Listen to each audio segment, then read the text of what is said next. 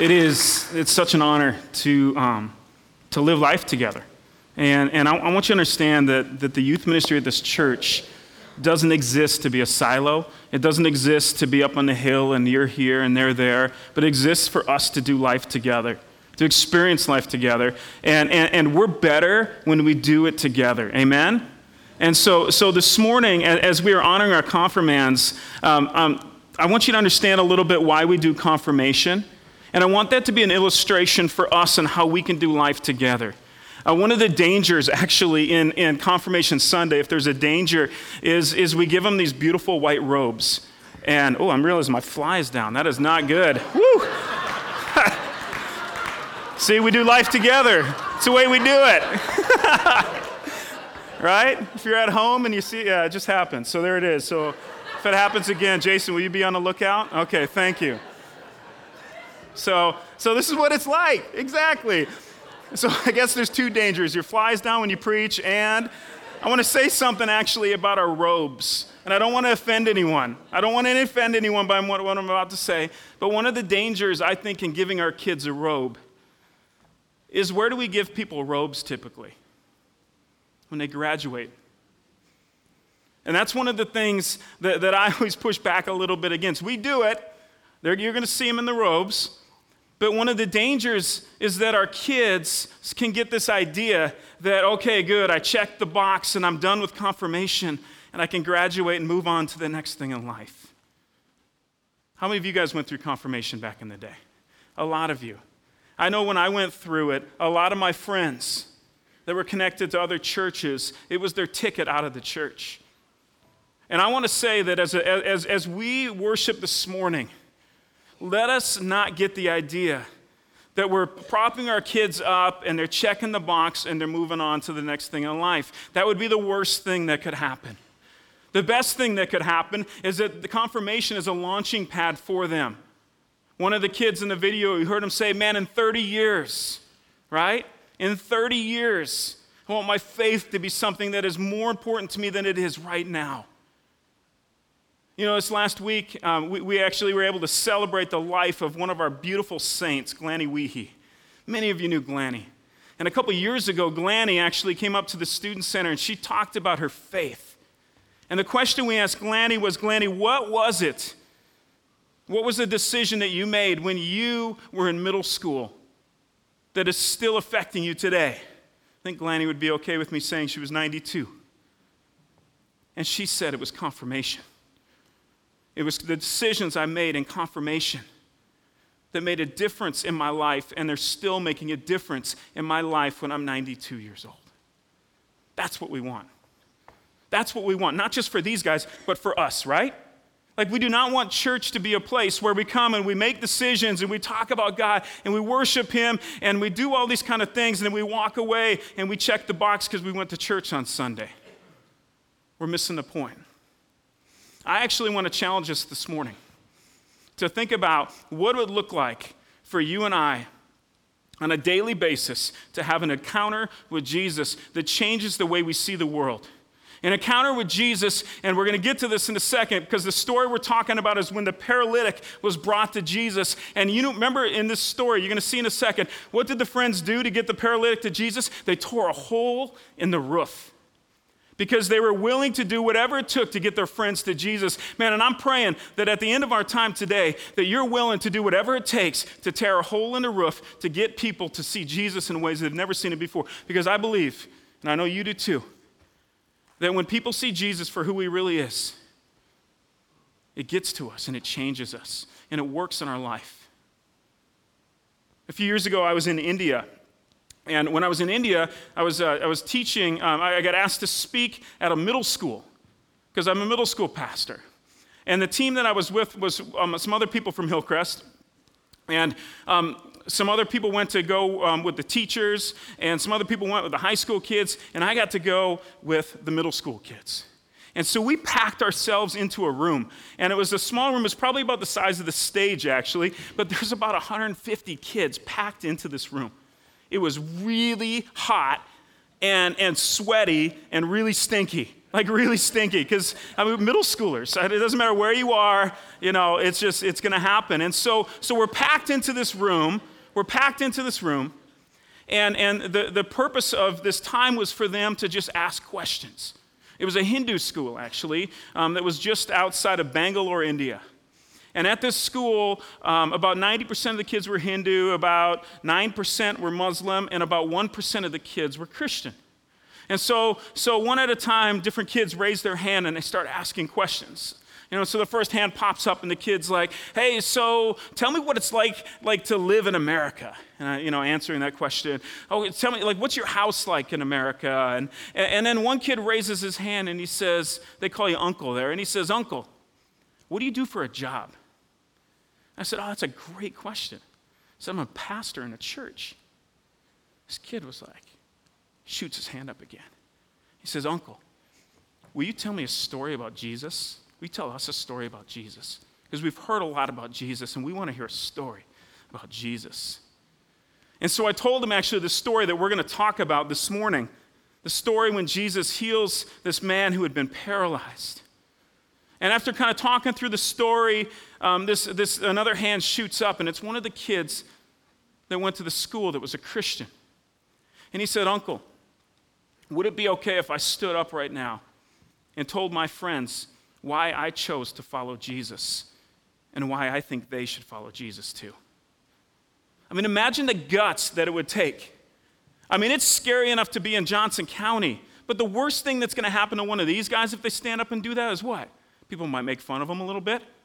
That's the worst thing that's going to happen. In India, it's a whole different ballgame. It's a whole different ballgame. I remember actually reading a report the day before about Christians that had been burned for their faith, literally lit on fire because they chose to follow Jesus. There was this radical Hindu group that was not too far away that was really involved in abusing Christians. And here this middle schooler stands up and he says, let me tell you why I chose to follow Jesus with my life. And when he gets done telling this story, another hand shoots up, and it's one of the kids that would identify himself as one of the Hindus in the school. And he said, Uncle, do you think it would be okay if you came with us to our classrooms and pray that Jesus would be the Lord of this school? And literally, we spent the next hour going from classroom to classroom to classroom at this school, linking arms together and praying that Jesus Christ would be the Lord and Savior of this school and of the lives of the people in this school. It was incredible. And why did it happen? I think it happened because people saw a picture of Jesus maybe they had never seen before. They saw a side of Jesus that drew them in. They saw a side of Jesus that made them come alive inside, that was different than anything they had ever experienced before. I'm praying this morning that you and I would have that experience. Not just our confirmands, but that you and I would have that experience. Actually, if you have your Bibles, if you can turn, or if you have your bulletin, you can just take that out. But in Luke chapter 5, I want to read us this story. And our hope is that we can take this story, we can take God's word, and we can throw our lives up against the truth of this text. Because when Jesus told this story, it wasn't just told so that it can be told 2,000 years ago, but it was told so you and I can experience it today. The truth of this text can literally turn the world upside down. It can change our church, it can change our community, it can change the world that you and I live in. And we are praying that this text would come alive. And so in Luke chapter 5, verses 17 through 26, here's how the story goes. One day as Jesus was teaching, some men arrived carrying a paraplegic on a stretcher.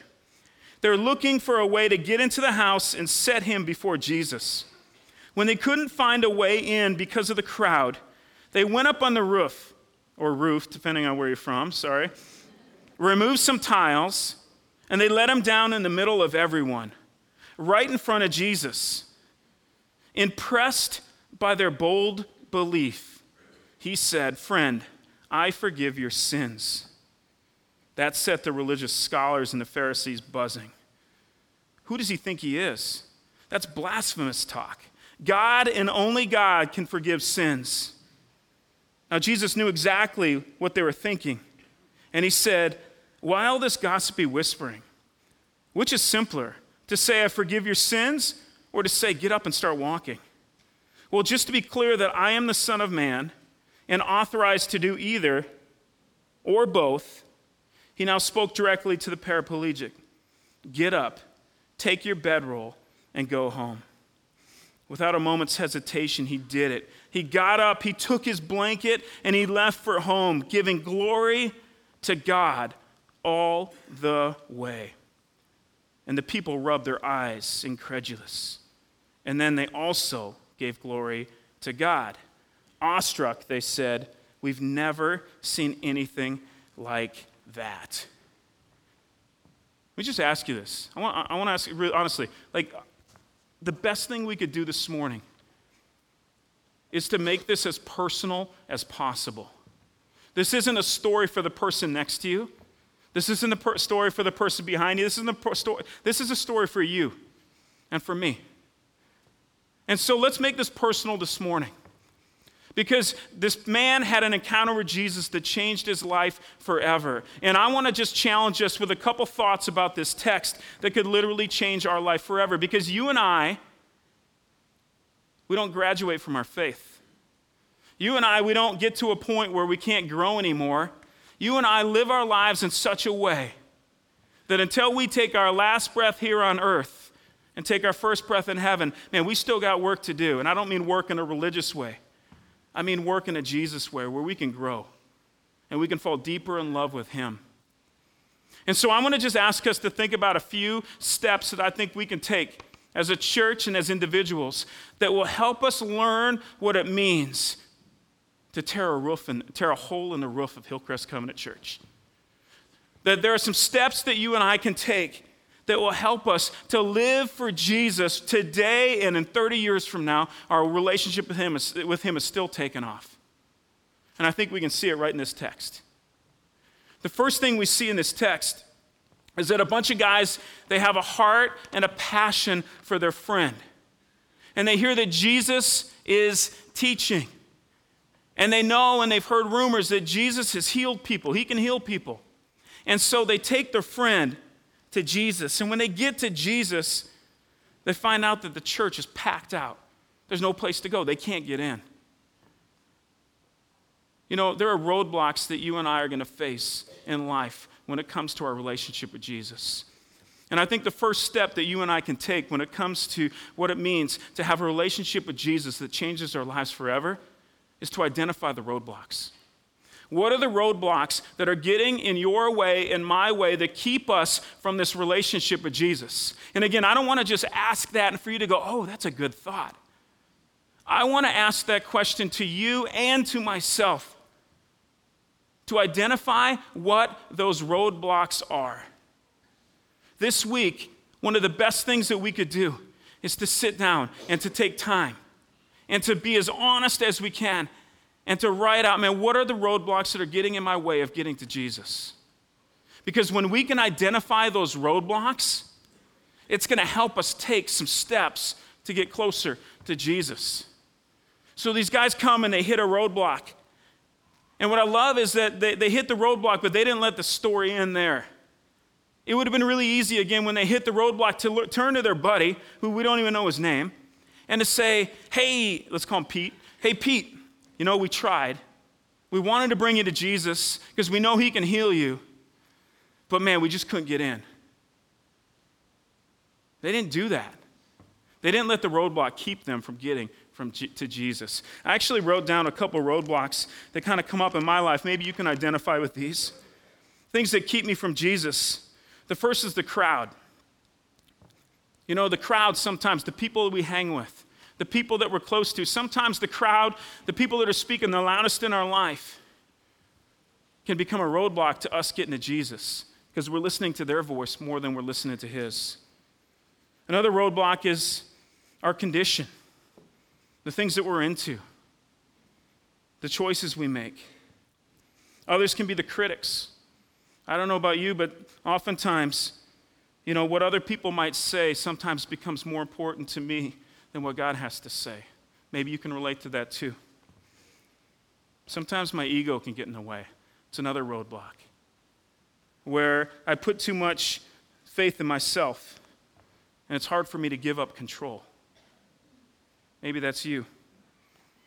Another one is my busy life.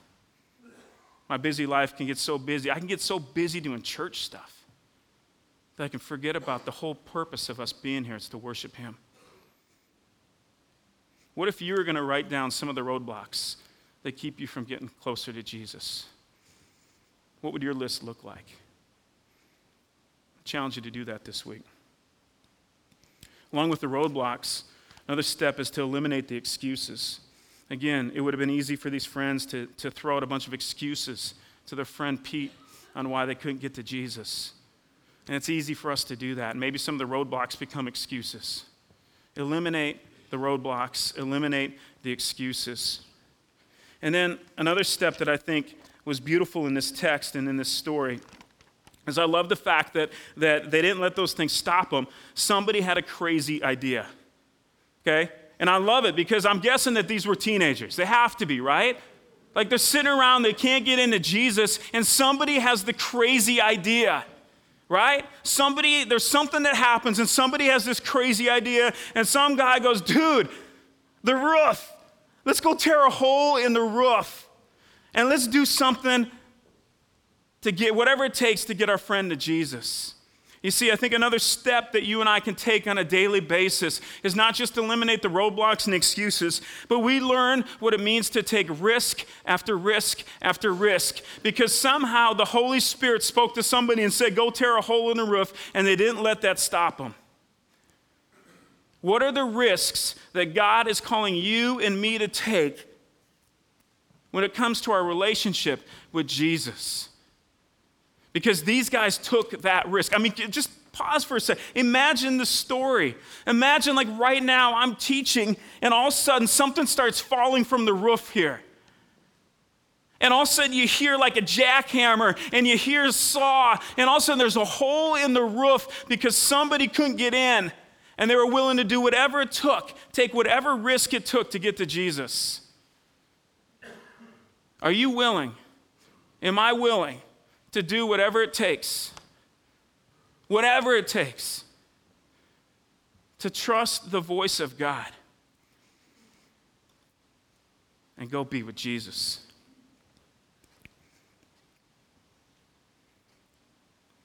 There's a great opportunity we have as a church, an opportunity that's been given to us in Greece this summer. This is not a shameless plug. This is an honest, maybe this could be a practical thing for you to think about. This summer, there's a group of Hillcrest people that are going to be going over to Greece because there's a great organization started by with Don Stedman, our former missions pastor, that's doing work with Syrian refugees all over Europe, and they've asked us to bring some people from Hillcrest to come and to go spend some time with Syrian refugees who've been abandoned by their own faith and are open to the gospel like they've never been open before. Maybe a risk for you is to go to Greece this summer and go spend some time with people that desperately need to hear the gospel and desperately need to know what it means to walk with Jesus. We're also taking a group to Brazil to go work with people in the favelas during the Olympics. And the opportunity to open our Bible and to talk about the God that loves people. And is it risky? Absolutely. It's absolutely risky. But it's worth it.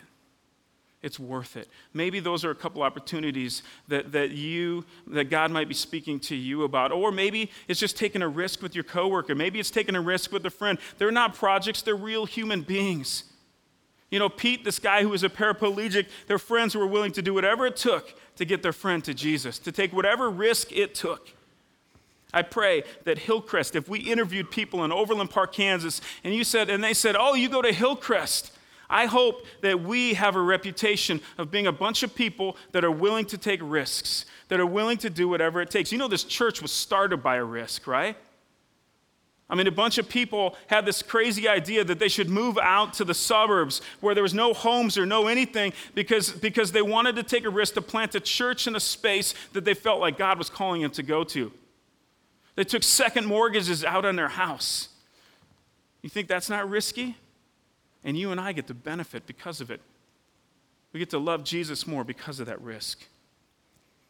So the second step after identifying the roadblocks and eliminating the excuses, to take risks and go where God leads you to go. Third is don't hide your pain. The third step that you and I can take is don't hide your pain. You know, this guy was lowered down right in front of Jesus, totally interrupted Jesus right in the middle of teaching, right? I mean, how rude of them, right? No, it wasn't rude. It was incredible. And this guy gets lowered down right in front of Jesus. And he didn't hide his pain. He couldn't. I think oftentimes we think when we come to church that we got to wear a mask, that we got to hide our pain, we got to hide the stuff that's going on in our life. Church should be the safest place for you and I and for people around to be able to come with the pain in their life, to be able to come with the stuff in their life that maybe doesn't even look like Jesus, and to be able to come and to talk about it and bring it in front of a God that can do something about their pain. I can't do anything about your pain, but God can. He's the one that can heal the pain in our life. And there's nothing he hasn't heard before, and there's nothing that he can't do about your pain. And I love the fact that when Jesus sees this man, he couldn't hide his pain. It was obvious. It was right there. And Jesus looks at him and he says, your sins are forgiven. Now, again, if I was Pete, the paraplegic guy, I'd probably be like, whoa, time out. That's not why. I want you to heal me physically. But the fact that Jesus starts with healing the pain in his life, the parts of his life that didn't look like Jesus, I think was incredible. Because the greatest need that you and I have in life, God created us to be in a relationship with him, and the greatest need that you and I have is to be forgiven, to be reconciled with a God that loves you. And so what's the pain in your life? What's the pain in my life that we need to bring before our Father who desperately wants to heal our lives? Because when our pain is healed, there's this new side of us that comes alive. This new side of us that gets released. And I love it because the last step is to live in a way that represents a changed life. They hit a roadblock. They didn't let the excuses stop them. They pushed through the roadblock. They took a risk. They didn't hide their pain. And then when Jesus heals this man, what does it say he did? He got up. And what did he do? Did he go up through the roof? No. He got up and he ran out of the room that he couldn't get in, mat in hand, with his buddies, praising God and giving him all the glory. You see, when God does these things in our life, it would be almost absurd for us to try to take any credit for it. No, there's no reason for us to take credit because we have a changed life. We have a life that preaches. We have a life that can point people to a risen Savior. It's like the story I shared with you earlier where the kid raises his hand and he says, man, my life has changed. Can I tell my friends about my love for Jesus because I want them to experience what I have experienced? And they ran out of there. And you know what's so cool? You know what I love about the text, and we're going to close with this. I love that the people were in awe of what God had done. They were in awe. They stood there and they couldn't believe what they just witnessed. Man, I pray for our church. I pray for our conference. I pray for you and I pray for me that we would be a place that's filled with awe and wonder at what God is doing in the midst of our life. That there is story after story after story of roofs that have been torn apart and people brought before a Savior that can change their life forever. And that we would see those stories and we would be witness to those stories and we would be a part of those stories because God is sending us out. God is sending us out. God is sending you out and he's sending me out because we have friends and we have people in our lives that don't know Jesus. We have friends and we have people in our lives that desperately need a relationship with Jesus. I brought one of my friends on Easter Sunday, a couple of them. And you know what happened at the end of the service? It was just a friend that just like God moved in my heart, and I invited him to come. And at the end of the service, and Pastor Mark gave this beautiful message. And my friend that would admittedly say he wasn't walking with the Lord, when Mark said, he gave a challenge at the end about giving your life to Jesus. And he said, and sometimes we put God on a box, and he grabs the sheet of paper right in front of him, and he starts writing stuff down. And my friend literally turns over, and he looks at me, and he says, man, I put God in a box all the time. Can we talk more about this? Because I want help with this. Man, it was awesome. It was amazing. And it was glory and praise to God, because my friend saw a side of God that he desperately needed to see. And he's a guy that now, he wouldn't call him perfect at all, but man, he is going for it with Jesus. And he's a man that it's like he ran out of this sanctuary. He ran out of the sanctuary giving praise and glory to God. And I'm rubbing my eyes going, I can't believe what I just saw. Guys, who are the people in your life? Let me just say this. Mark's in Italy. He's on vacation with his family. How cool would it be next week? Just think about this for a second. If Mark Severson shows up and there's no room to put people in the sanctuary. There's no room for people. We're putting people up on the stage. We're tearing a hole in the roof because people are being lowered down because you and I have been sent. We've been called. We have been called as creations of God to take the love and passion that is in our hearts to a world that desperately needs to know Jesus. We're not called to put on a nice robe, to look good, check the box, and move on. No, we are called to be launched into a world that needs to know Jesus. I want to pray right now as we close, and then I want to introduce you to a couple kids that God's been doing some stuff in their life, and I want you to hear their story. But let me pray. Hey, Jesus, thank you so much. God, you love us so much. And Lord, I thank you for this story of the way that you worked in an amazing way. And Lord, you did it in such a way where not only was this man's life changed, but I guarantee that the people that saw what happened, they saw a side of you that maybe they'd never seen before. Lord, I think about the critics, the people that were in there that couldn't believe that Jesus said your sins are forgiven. And they started gossiping and they were so angry. God, I think we can sometimes be like that. We can be so critical towards certain things when right in front of us is a changed life.